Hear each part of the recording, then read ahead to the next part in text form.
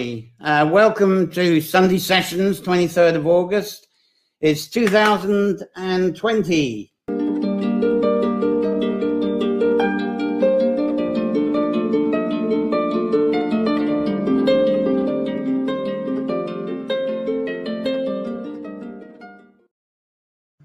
Thanks for joining me for another Sunday Sessions. And this, as usual, is our weekly time of exploring nature-based folklore, connecting this to your favorite tree and garden sanctuary. And the three pillars of these Sunday Sessions live, to repeat again, you can probably repeat them after me now, is explore nature-centered folklore, applying this folklore mindfully outside in your tree or garden sanctuary. And the third one, express your visions through your writing, art, craft, performance, problem solving, and vocations. Now, today's Sunday session, we're on the last day of Heritage Week here. So this one's a little bit different to the previous ones we've had. And it's a token of honouring Heritage Week here in Ireland. And I just checked to see how you're doing there. Hello, Sandra. How you doing there? I'm glad. Good morning. Good morning. There you go. You're there. Lovely to see you. Great. Now, I think the thing to do is poetry session. We've got Poets for Heritage, and the first person we've actually got live, we've got, let me introduce you to our first poet, who is Cathal McTrainer, and he's got a very appropriate poem to start with that's very symbolic of what we're about to do. So, hello there, Cathal. Hello, John. Hello, everybody. Good afternoon, good morning, good evening. Hello, everyone. It's a delight to be here. Thank you, John, for letting me come in to share the space with you. I'll start the day with a poem called The Scribe from Screevy. Here we go. The scribe fell to his writing, his scratching quill etching the copied words onto the yellowed vellum bathed in the lemon light of the candle's glow. His forehead shaved, his hair grown long and back in the manner and style of the Christian Celt, recording the heartbeat of his clan and kindred. He and his brothers would dress and form the words and testaments of this new religion, covering each vellum page in coloured loops and designs in the swirling energies of lines, patterns filled with red and green and gold, a filigree feast of faith and art. The works of Greece and Rome, too, would be set to memory and record by his buried ink and quill, a bright flame in that age of darkness and ignorance. But what of his own culture, his ancient birthright, the voiced stories, tales, and sagas of his pagan past, held just below the surface of memory? He heard the bell of Christian faith ringing softly in the glen and wood, calling him and his brothers to prayer and fast, to eating in silence while a brother read from the scriptures, whilst nature breathed all around them in the rustling of the oaks and the songs of the birds. The new religion had a Celtic hue, designed and wrought to fit the rhythms and tongue of his clan and people, a thin veneer to cover an older wisdom driven deep now, but never forgotten. In his blood and that of his brothers, the thrill of the hunt was felt still. The great wolfhounds taking down stag and boar, the sting of wood smoke through reddening eyes as toasts were drunk, and the choicest cuts of meat and sweetest Gaulish wine were held for the poets as they recited the old sagas and tales in the shield-walled trophy halls of his chieftain and kin. The bloodlust of battle and the honour of single combat, heroic deeds sung into memory in rhyme and verse, these stories of clan and blood did not leave him for a monk's habit. How then, as he quietly and patiently, his cat sitting ever watchful by his side for scuttling mice in the candlelight shadow, was he to record the history of his clan and kindred? Would he name and fashion the names of the Gaul gods and goddesses into saints of the new religion, turning the ancient groves, wells, springs, burial mounds, and mountain cairns into holy wells and sites named after the one God and his saints? changing and retelling the old sagas of his clan, people and culture to match and fit the new faith. The old wisdom survives still as part of our culture, resoned in the names of hill, wood, stone and well, memoried in the tongue of his clan and kindred, spoken and worded still in our native tongue, in our songs and stories. Sinead, oh my God, thanks very much. Ah, that's brilliant. One perfect start there, Cathal. And we're going to have another one from Cathal a bit later on. Right. Cathal, tell us a bit about the poetry. You write quite a bit yourself? I do, yeah. It can vary. I might end up writing a sonnet about a tree that I have in the backyard here, or just about the garden in general, or something to do with the history of Ireland and its culture. Modern poetry as well. I just finished a poem about the Titanic recently, so it's whatever moves me on the day, John. Do you get out to perform your poetry much? Beg your pardon, John? Do you get out to perform your poetry at all? No, I don't. Obviously, no, in this moment with the pandemic, that's not going to happen. But what I've enjoyed recently, John, is the Zoom meetings with many poets has been organised where people can get together in the evenings from around the country and indeed abroad, and people can just read their poetry. It can be a wonderful way to spend an afternoon, mug of coffee, and listen to people reciting their poetry. Of course, yes. So I'm looking forward to some poetry today. Right, we'll have you back a bit later on for a real dramatic one, but thank you for that. It was a wonderful start. Perfect for the subject. It really launches us. See you soon. Okay. Absolutely. Thank you, John. Okay, now we've had a lot of people come on for this, which is lovely. We have Fergus. Hello, Fergus. Now, there's going to be something of Fergus a bit later on. I'm quite excited about showing that. And Shell's here. Fabulous. And Donna's here. Lovely to see you. So let's move on with the next thing. And this is where unfortunately, Cathal was the only one that's live. So I'm going very jukeboxy here. So I trust this is all going to work well for us. Now, this next one I'm pretty excited about. And it's really going back 12 years to the time. Well, we moved in just to Carracroy Cottage, I think it's 12, 13 years ago. And I set up the tree labyrinth that you might be familiar with here. And the plants went in Sawan, I think it was 2008. So that's like 12 years ago. And it was ready to walk the following Imbolc. Not long after that, we had a workshop has anybody heard of Robin Williamson, founder of the Incredible String Band? And I'd seen him the year before, and I was referring to his album, The Deeds of the Tuath De Danann. And I said to him, oh, he was performing at Markrey Castle in Sligo. I said, oh, I'll have to take you out to Moytura, which is the base of your Deeds of the Tuath De Danann. Aha, he thought I was just pulling his leg. It was, to him, it was a mysterious place that no longer exists. And I said, oh, yeah, it exists. And these places you talk about in the Deeds of the Tuath De Danann, they're actually there. Oh, no. Anyway, I challenged him again. We got a group of people together, and he actually came here for a whole day's workshop. And we went round to the sites of Moytura, and he performed various sections of his Deeds of the Tuath De Danann right on the site. He couldn't believe it, that he was actually on the site, that he was actually on Sheen Lure, for instance. And he was there by West Lawn Well is, Heapstown, and Unshin River, the Inshin, and Labby Rock, the places Noada's supposed to be buried, all these places. Anyway, I'm going to do an encore of a video of that time, 12 years ago, and you'll be quite amazed when you actually see the tree labyrinth, when it's just laid out with its paths, and little tiny trees that are less than a foot tall.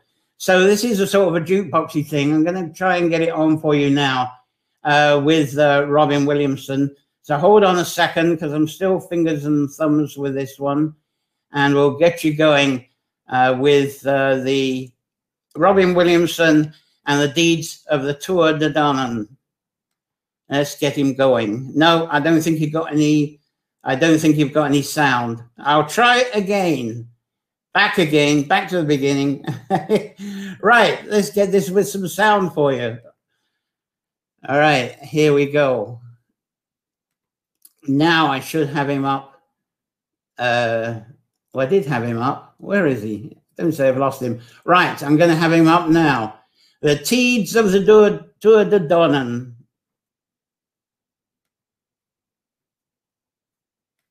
Have ever since been entitled to cleaning and edged with liquids. I'm going to have to go back a bit because it started playing. There we go.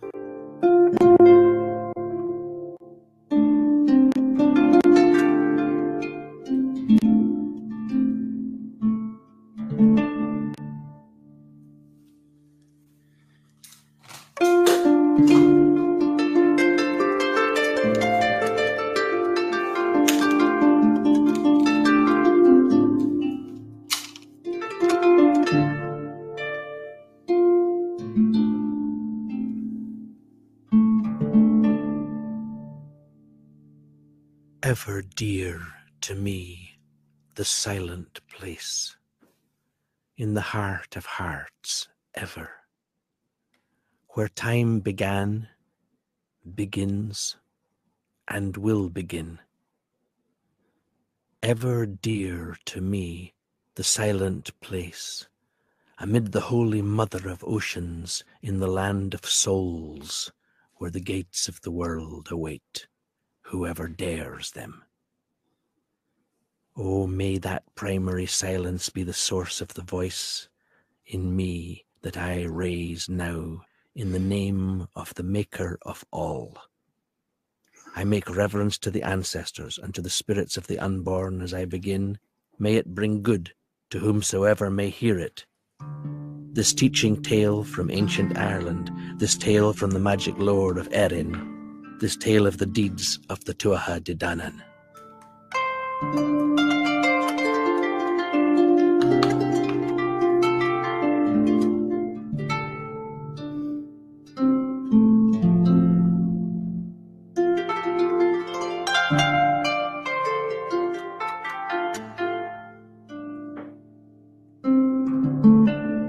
But Ogma the champion now brought forward a magic sword, a sword he had taken as a prize of war.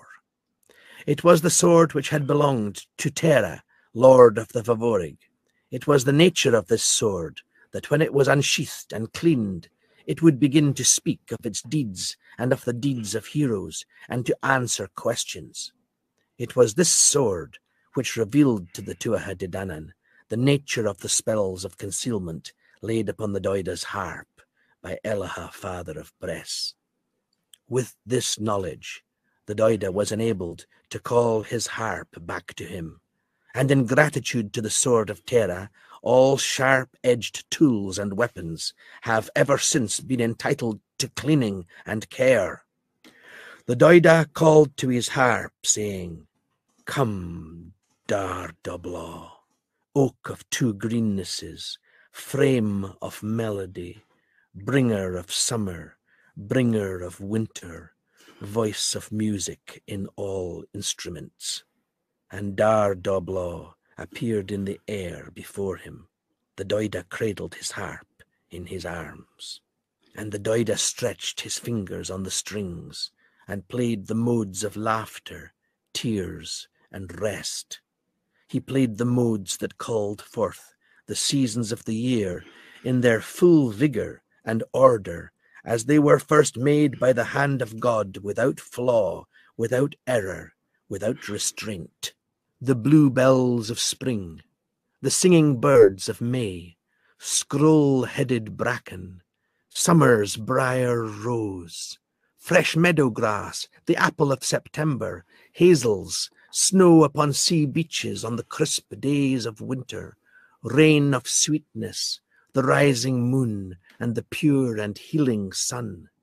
And the Doida drew the stone of power out of Phalias, the stone given now to the Tuatha De Danann by the teacher Morfeza, the stone called Lia Fal, the stone of destiny. It would shout beneath the foot of a true king to make him known, that none like Bress should ever rule again. Lugh Love Fada set his foot upon the stone, and Leah Fall shouted with a shout that could be heard in every part of Erin, in every quarter of the air, in the high and the low mountains, and in every plain. It was now in the power and at the discretion of the Tuatha De Danann to execute Bress for his treachery. But Bress said, "Better to spare me than to kill me." "What if we spare you?" said Lugh Love Fada to Bress. "I will tell you a secret of the Favorig, a secret that will bring your fields to harvest in spring, in summer, in autumn, and in winter, 4 harvests in each year." But the Tuatha De Danann made him this reply, saying, "We do not require your secret. The old way has always suited us, as the bards relate. Spring to plough and sow, young summer for strengthening the grain, young autumn for ripening it and reaping it, and winter for consuming it. Your secret does not save you," said Lugh Love Fada to Bress. "But answer us this question with truth, and your life will be spared. On what day of the week should the men of Erin plough? On what day sow? And on what day reap?" And Bress made this reply, "On Tuesday plough, on Tuesday sow, on Tuesday reap." By this answer, and by this answer alone, Bress obtained his reprieve. For the sake of this answer, his life was spared. Aengus the Muck Ock, son of the Doida, came forward then with birds of every colour flying before him and beside him as he walked, and with 9 flowers of strength braided into his hair. He brought with him the small, sprightly, black-coated, black-maned young cow, the young heifer that the Doida had been paid as wages for the work he had done for Bress. And all the cattle that had been taken from the Tuatha De Danann by the Favorig followed the young heifer out of the places of the Favorig and back into Erin. And as the Doida's young heifer began to low, the cattle of Erin began to graze. In the name of the One, from whom all things begin, and in whom all things end, I make an end. May it bring great good to whomsoever may take heed of it. This tale of the deeds of the Tuatha De Danann and of the 2 battles of Moytura, this tale of instruction from the cauldron of Murias.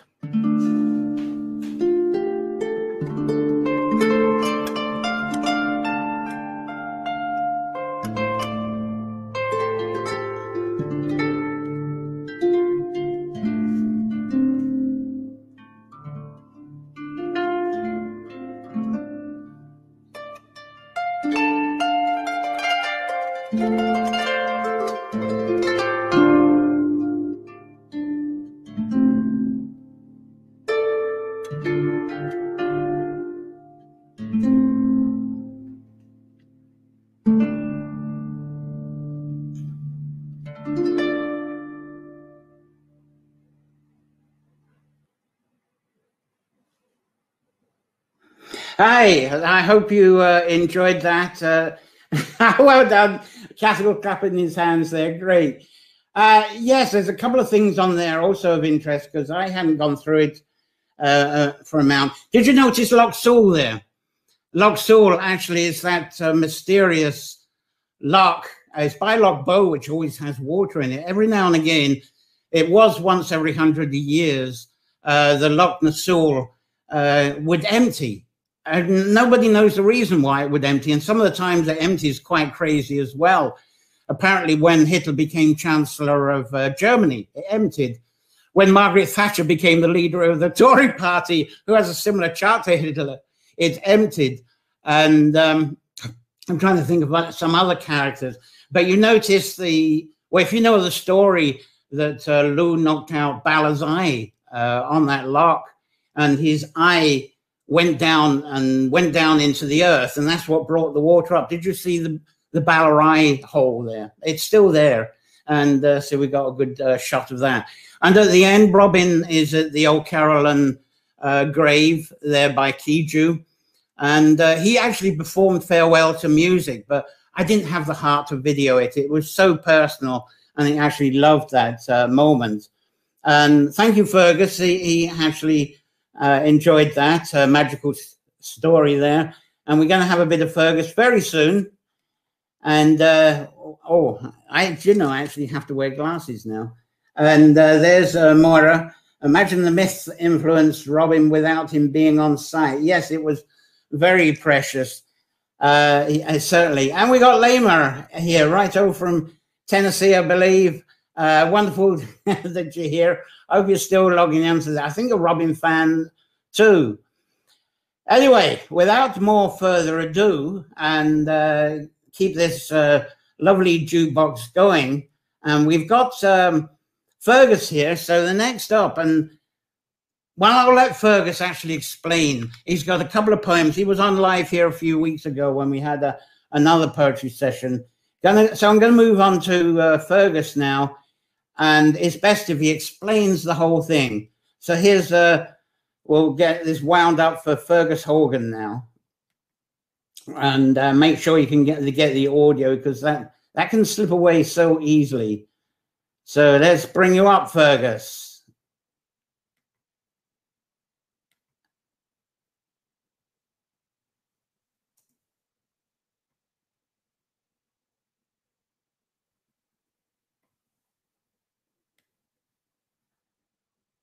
Now.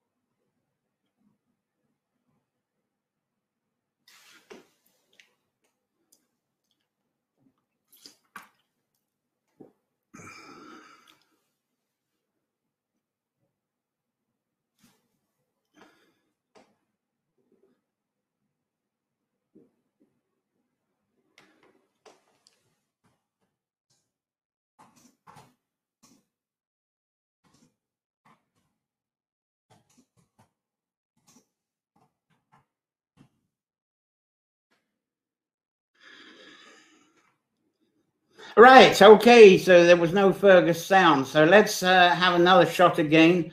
Sorry about that. I've got the audio there, and let's find Fergus again. I might have to wind him back to the beginning. Right, let's wind him back. There we go. You should get some sound now. We'll get him right back to the beginning there. Right, there we go. From a sacred site. Let me know the sound now. I suppose the place that I thought of first of all I wanted to bring you to is I wanted to come here today to the Magdalen, the Good Shepherd Convent in Waterford, the old Magdalen, what was the Magdalen home. Well, it's a magnificent building. I'm not sure if it's heritage in that sense, John, but I guess in a way it is. This building is now part of Waterford Institute of Technology, the School of Humanities, and the poet John Ennis, the Westmeath poet John Ennis, was head of school here for many years, and he had the foresight to build the School of Humanities on this campus. So lots of people will know it for that, but many other listeners will know it for its history, the Good Shepherds. And you can't quite see it, but over this wall, the gates are closed today because of lockdown, was the orphanage. This was the church. This was the convent. And behind the convent was the Magdalen. Part of the story about the church is that there were 3 or 4 paths into the church where the children would take one path and they wouldn't be allowed to mix or meet with their mothers, the Magdalen women. And the nuns would take another path in. But John, where I wanted to come to the trees. I wanted to come to the chestnut trees in particular, and there's some magnificent old trees still standing. And this is the sacred earth, the hallowed ground that I wanted to pay my respects to today. And I've asked this tree stump here, John, I don't know if I can show it off correctly, but one of the trees, John, fell. And it fell on the very morning that the Martin McAleese report was launched into the Magdalen homes. And I know you believe, and I believe, that the trees and the earth and the wood and the stones all hold memory, and the trees here would have heard stories. And I think it's just a beautiful part of the story that the tree fell on the day that the report came out. And John, I wanted to read a poem that I wrote myself, and it's called The Good Shepherds. Your hand was warm in mine, my love, and you were 3 days old when they took you from me in the dark. The Good Shepherds. In the morning, a doctor I didn't know injected me and said that you'd been taken by the angels, that you died in a hospital somewhere up in Dublin that didn't have a name. And when I prayed and asked to hold you one more time, to take you back and bury you beneath the chestnut trees, he said, your body had been given to medical science. And I might have accepted that, maybe. And sometime later let you go. Who knows? But he went on and said something else, like small amends for a wretched soul, and I knew he was lying to me, the doctor with no name, about the hospital somewhere up in Dublin that had no name, and you, my perfect angel, that had no name ever written in time on a single piece of legal paper. You were only 3 days old when they stole you from me that night. Those good shepherds. Your hand still warm in mine.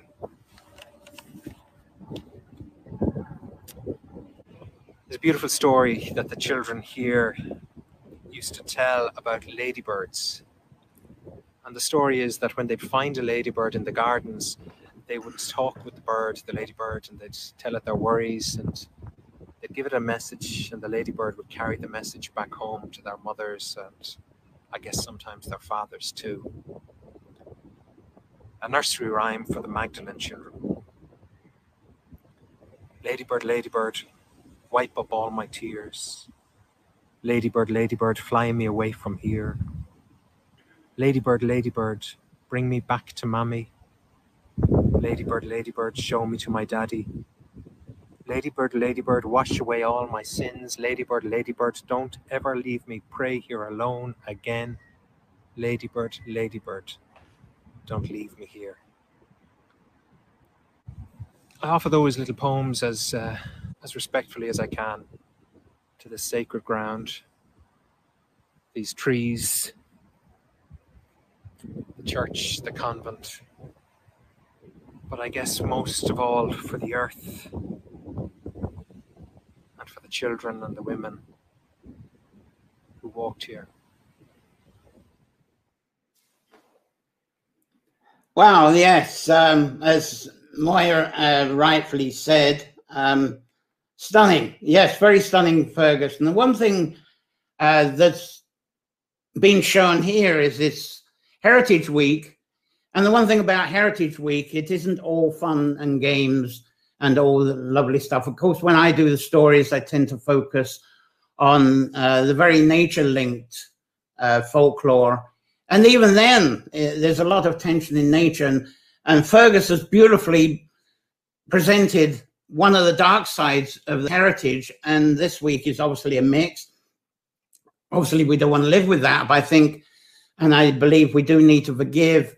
And we do need to get away from any sense of revenge. But the one thing we don't do is forget, because there's lessons learned from that about our present and who to be and our values and keeping on. That's my feeling with this. So thank you, Fergus. Very essential poems, I think, certainly for this session, and beautifully presented as usual. Wonderful, and Moya was definitely right. Yes, there he is. Thank you. It was a pleasure to do that, always. And Sandra. And there's one other character that's popped in. If you come back for Bards from the Woods in at 4 o'clock, you'll see this character, Keith Cranach. Lovely to see you here, Keith. So I'm sorry about the sound there.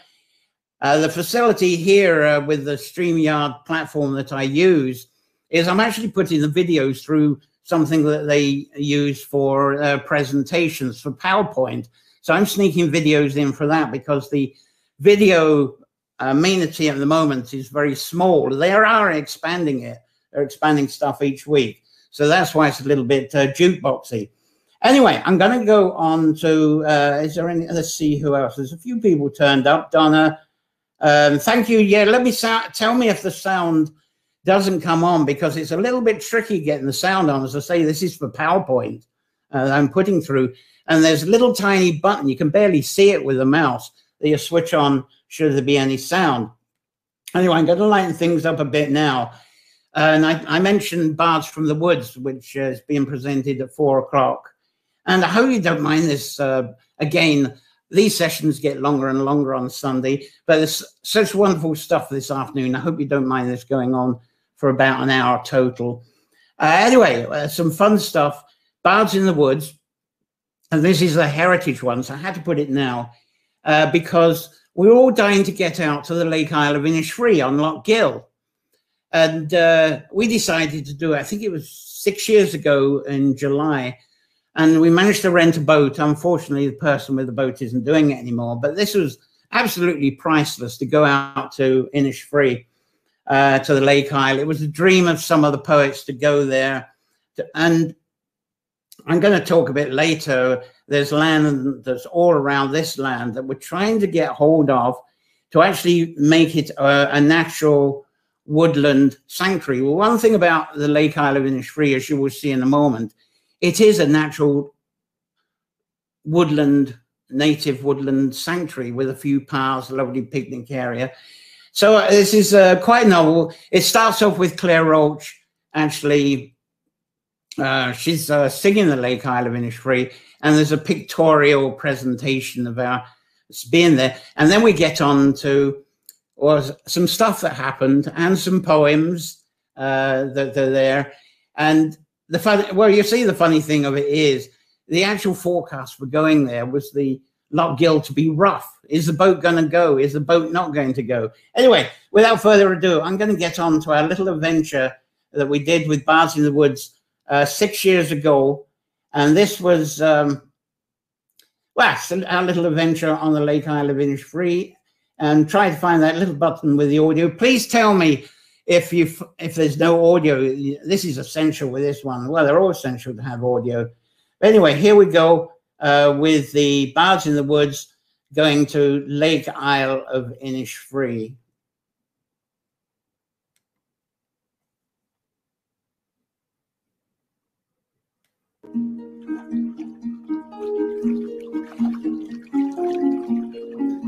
Catherine, give me the thumbs up. Great.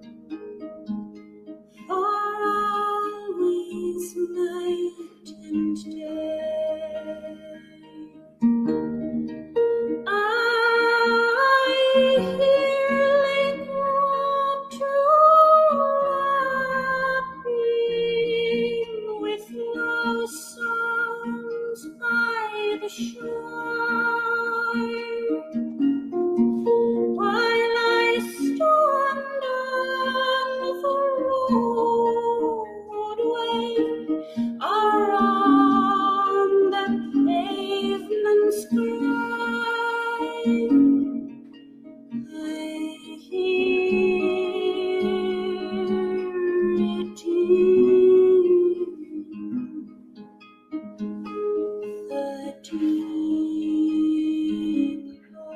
heart's call.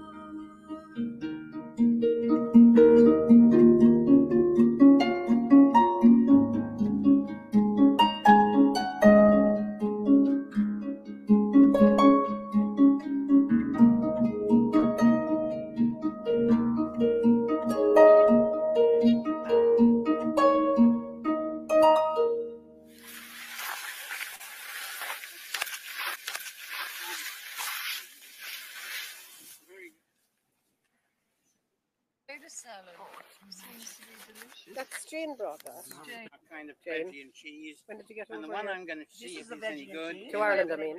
Thanks.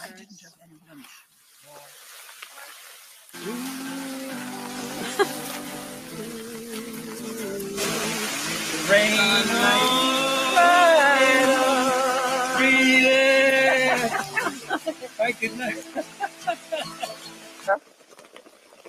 It's covered with this thing, I think. I'm glad I'm not on the boat. On a Sunday in July, sure, where would you be than trying to get to Lake Eilinish free? But here in the west, nothing simple or plain, our departure affected by promise of rain. 10 a.m., 2 p.m., 5 p.m., 3, chopping and changing like waves on the sea. Like a poetry army awaiting the call to go over the top before rain or nightfall. That I'm reading this now, it surely must mean that we're here on the island hunting 9 rows of bean, lugging our picnic and poetry books, so there's none so determined as birds in the woods.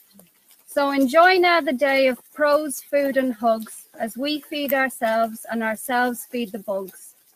On a Sunday in July, sure, where would you be than here at last on Lake Eilinish free?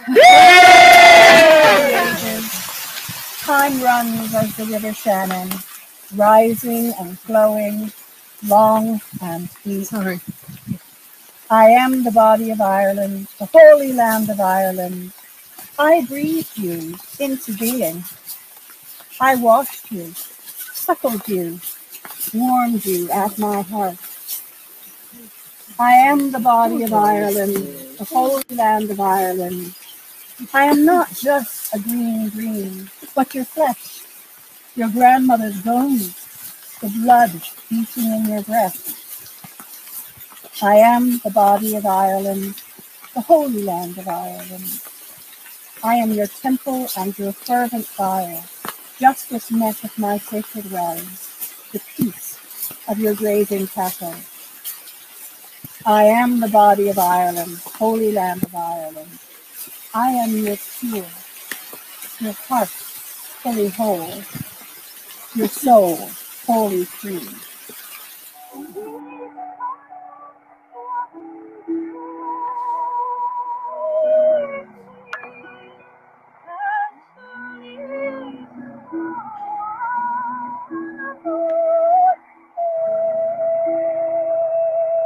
The Lake Isle of Innisfree by W.B. Yeats. I will arise and go now and go to Innisfree, and a small cabin build there of clay and wattles made. 9 bean rows shall I have there, a hive for the honey bee, and live alone in a bee-loud glade. And I shall have some peace there, for peace comes dropping slow, dropping to the vales of morning, to where the cricket sings. Midnight's all a glimmer, and moon a purple glow, and the evening filled with linnets' wings. I shall arise and go now, for always night and day I hear lake waters lapping, by low sounds by the shore, and on the pavement and on the roadway grey, I hear it in the deep heart's core. I hear it in the deep heart's core.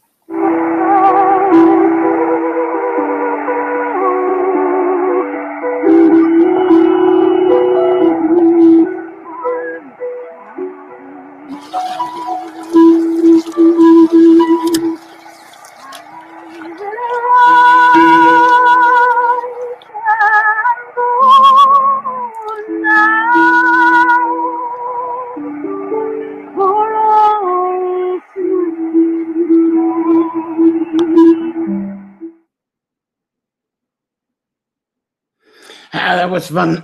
Excuse me. That was fun for me to see again.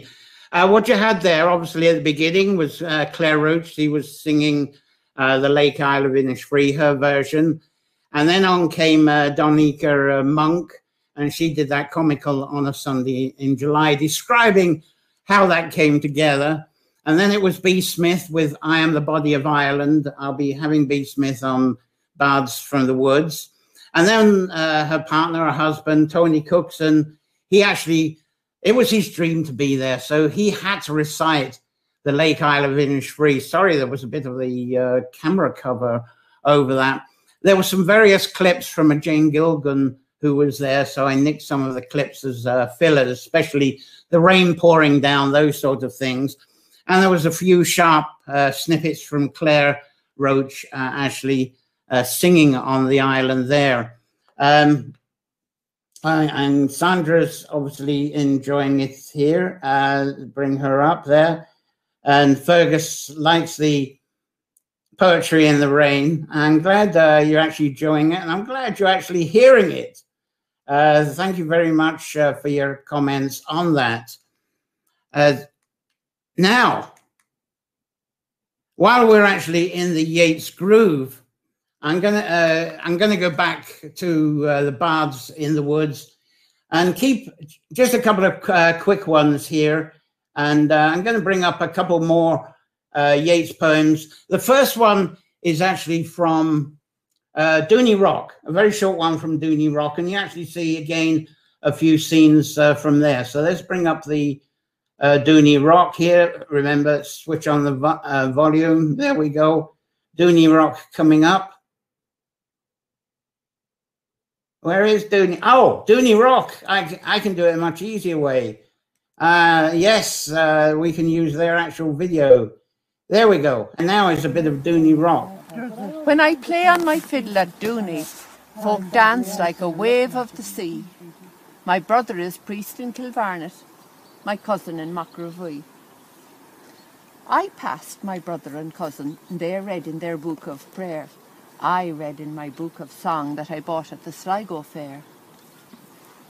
When we come at the end of time to Peter sitting in state, he will smile on the three old spirits, but call me first through the gate. For the good are always the merry, saved by an evil chance, and the merry love the fiddle, and the merry love to dance. And when the folk there spy me, they'll all come up to me with, here's the fiddler a Dooney, and dance like a wave of the sea. All right, great one. Now, the next one coming up is going to be Stolen Child, and this one's by Robard McElroy, a poet I absolutely love. He's a Dublin poet, and he does tour guiding around Dublin, but he sometimes comes to Sligo for some Yeats tour guiding as well. And this one is taken from Fitzsimmons Park, which is a lovely natural native woodland by Sandyford, so it's by the M50, an amazing place. So we had a session in there. I think it was 1 March. So I think Robard gives a lovely presentation of Stolen Child, and I've put some Stolen Child scenes with it. So here's Robard now, coming up.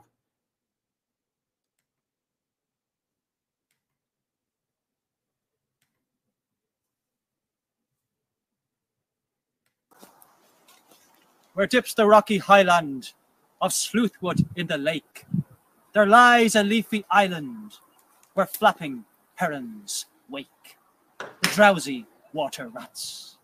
There we've hid our fairy vats, full of berries and of reddest stolen cherries. Come away, O human child, to the waters and the wild, with a fairy hand in hand, for the world's more full of weeping than he can understand.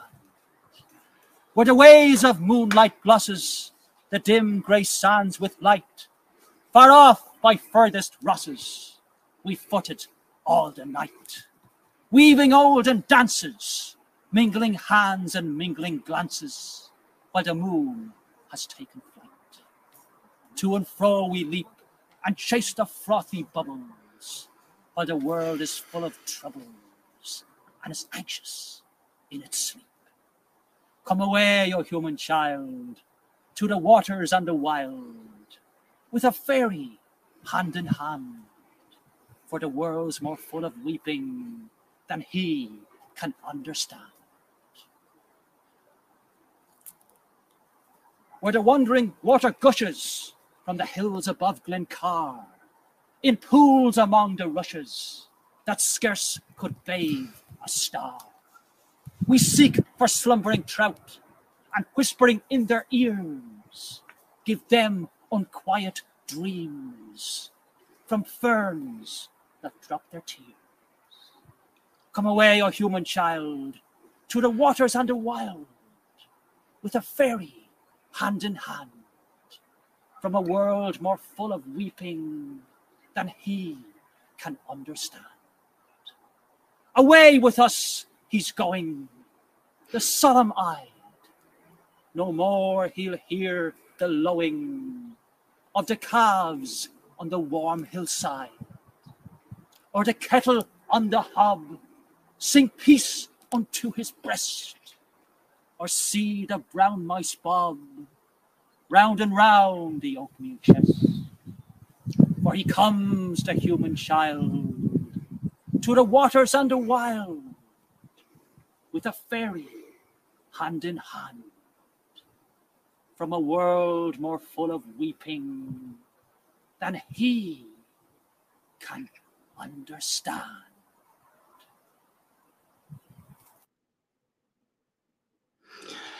Great. Hope you enjoyed those two. Sorry, the lovely lady that did Fiddler of Dooney, I don't know who she was. We were just having our picnic there at the top of the Dooney Rock, and she's a Sligo woman. She just appeared, recited the poem. She was with her daughter who sang beautifully. I'm going to have that another session. And then she left, and I never found out who she was. Anyway, I thought that was lovely that she came along to do that. Now, I've got two more poems to come, two more poets. Or is it three? I think it's three. Before that, I'll give the notices now. And this is a very serious time because we actually have a new fundraiser that we're going. I always tell you the Labyrinth Gardens, the Carrowcrory Labyrinth Gardens, and these sessions are funded by your donations. Well, something else has come up. All around us, the land all around us, 360 degrees, all around the Carrowcrory Labyrinth Gardens is up for sale. And there's been viewers of the land who've come round, and everyone that we've talked to so far, they're talking about building holiday homes and Sitka spruce plantations, one person. And all these inquiries, they don't live around here. They're just coming here for the investment, want something back for the money.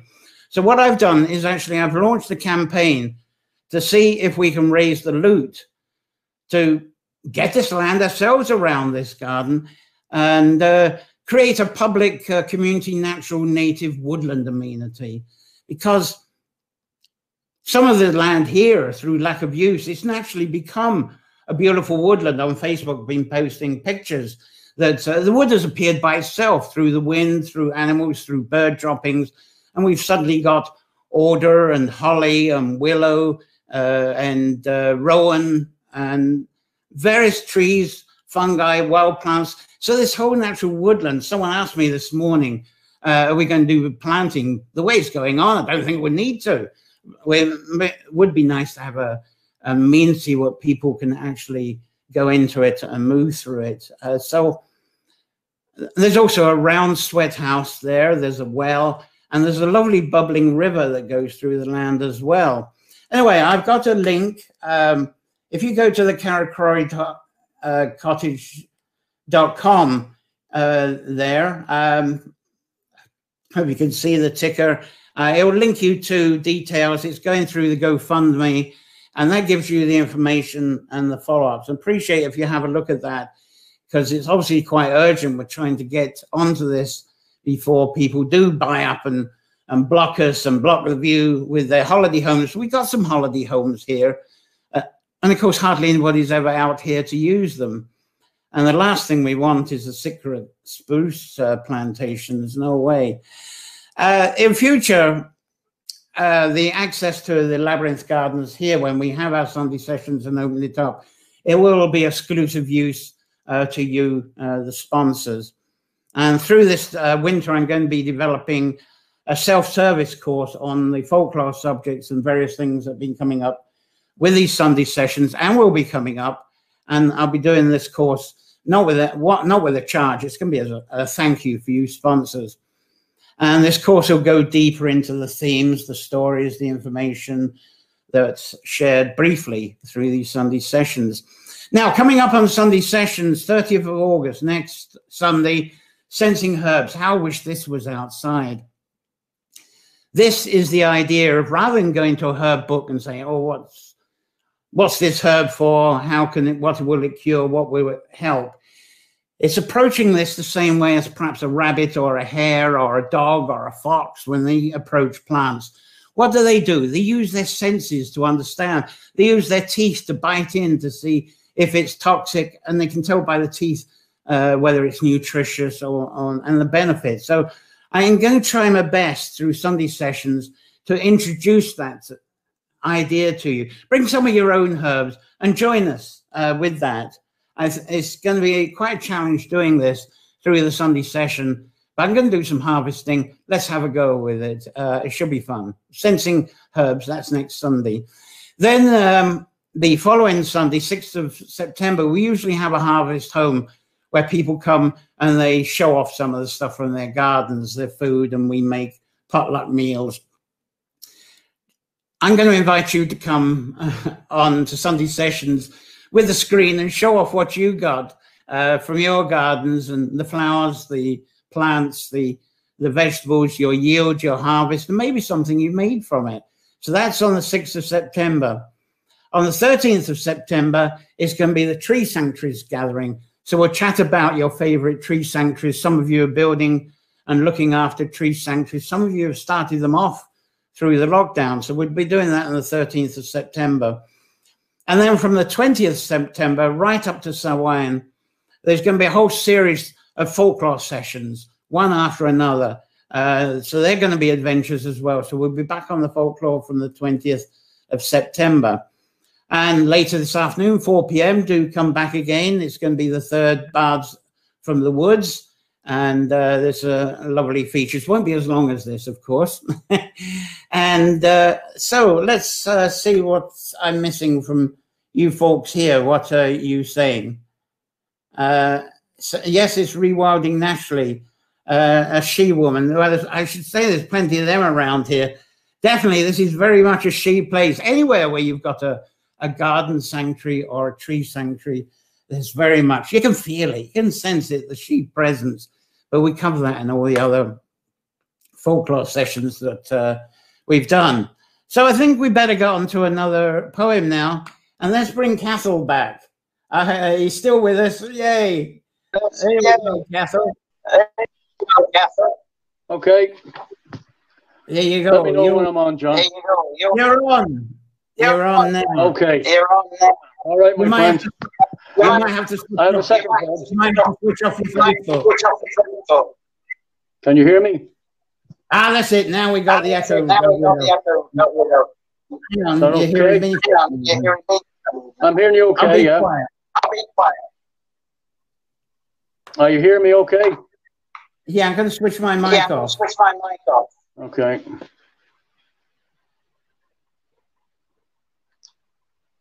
Oh, fire away. Okay, John, here we go. This one's called Culture. It's hidden in my mind right now, the words I need, driven deep, like our ancient birthright, our mixed bloodline, Celt and Viking, Norman and Saxon, millennia in the making.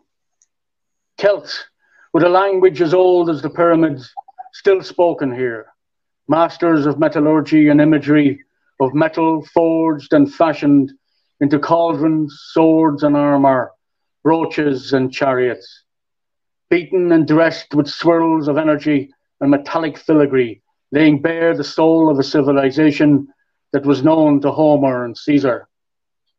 The Celts, horse lords, warrior farmers and artisans, who gloried in war and gave us our deep love of the land and horses, the speed of hurling, the game of warriors.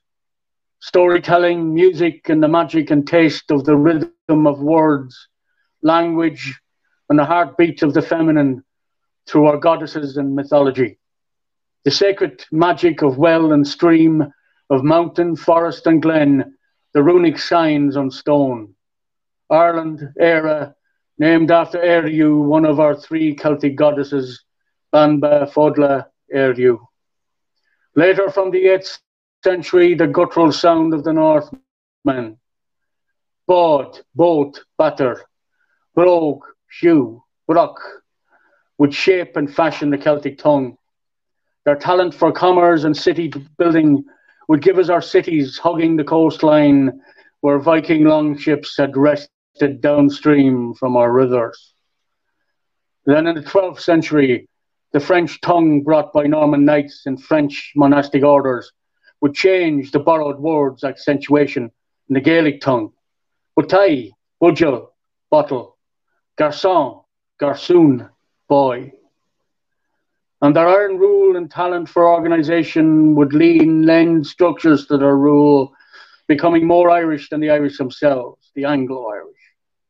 The flight of the Gaelic lords in 1607 left the northern lands, Ulster, ripe for conquest and plantation. The hard sounds and endings of the tongue of the lowland Scot and northern Englishman gave the Ulsterman his distinct accent, formed and bent by conflict with the native Gael. A war of the 3 kings in the 17th century led to the penal laws, which sought to break the soul of a colonised people, but never did. Our language and culture survived.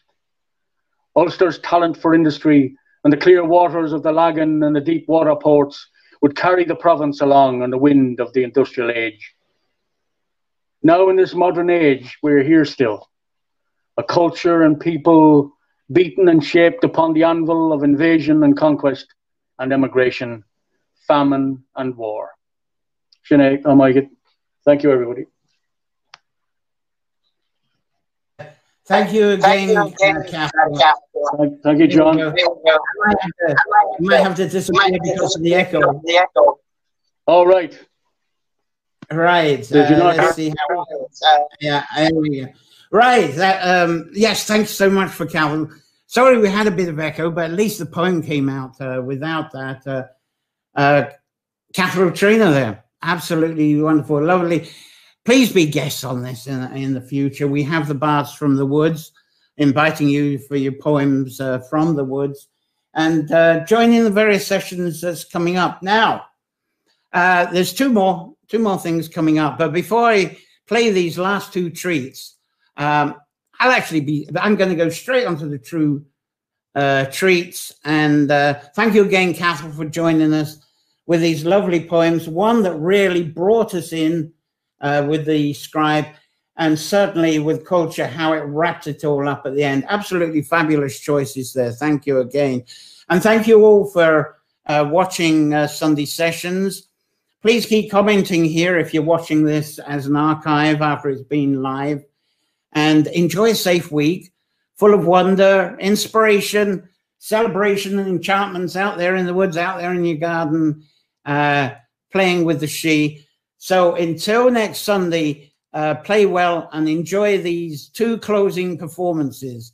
And there's another one by me to start with, And then we actually have Cormac de Barra. I mentioned about Robin Williamson performing Farewell to Music. Now we've got Cormac de Barra, who's actually performing that from Claire Roach's home, Woodford House, down in South Dublin. So let's get on and throw me on, and then Cormac. And I'll say my bye-bye because I'll be closing this after this. And let's get the ball rolling and the audio, and let's roll the figure. Here we go.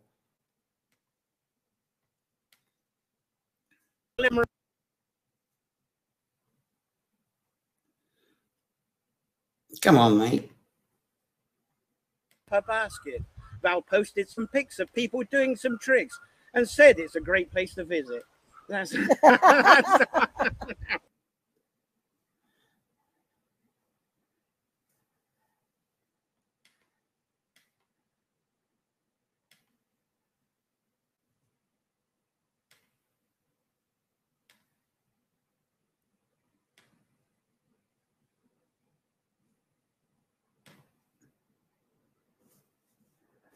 Flom Nikhil.